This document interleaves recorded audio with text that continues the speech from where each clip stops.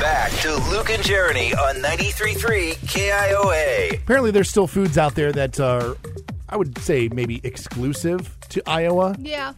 A lot of people outside the borders don't really know or maybe don't care about, but that's okay because more for us. Well, and when I moved here a year ago, the first thing everybody that I met said, have you tried such and such? Have you eaten this yet? Have you eaten that yet? Not have you gone to this place and seen this beautiful piece of artwork. It was, have you been to Made Right and had a loose meat sandwich yet?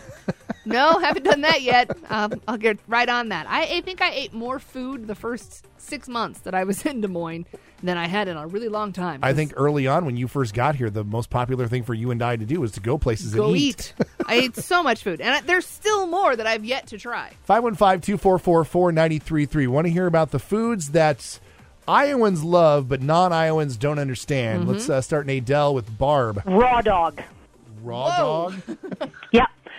Journey, your dad would like this stuff. Okay, what is it? Raw hamburger, which is like a good cut of beef, raw eggs with onion and seasoning, and you mix that all up.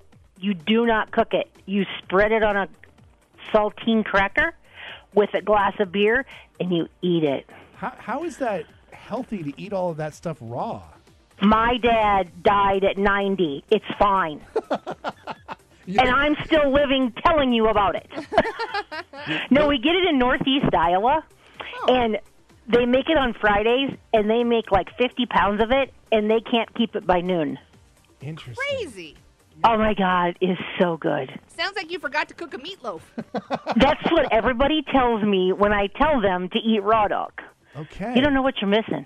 You're not knowing, it's good. I might be willing to try it, but it definitely sounds interesting. Oh, if you're willing to try it, you're the first one that's ever said that. I'm bringing you some.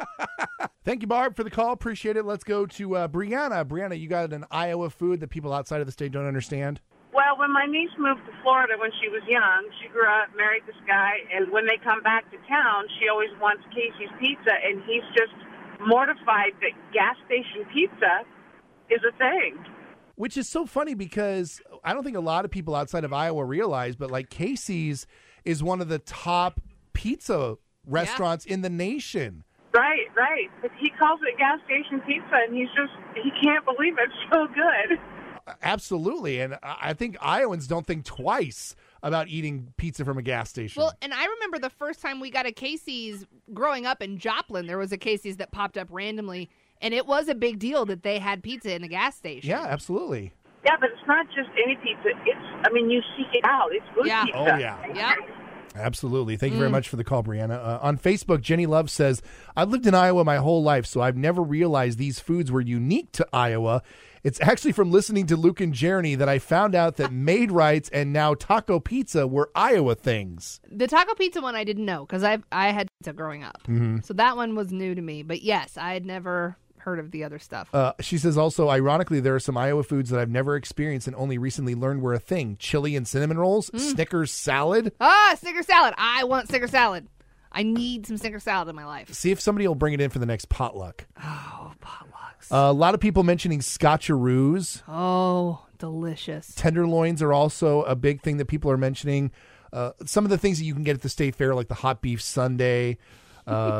Made Rights are another popular one. Walking tacos, they don't have those outside of Iowa? Thare not the same. What are they different in, like, Missouri? We do it with Fritos.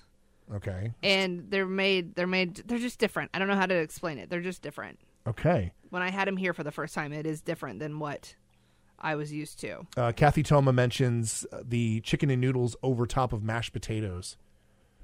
Oh, that's interesting. You've never had that? No. Oh, that's the way to go. Huh. Homemade chicken and noodles only, though. You can't put, like, the Campbell's stuff on top of it. No, it's got to be homemade, big, like, egg noodles. All right.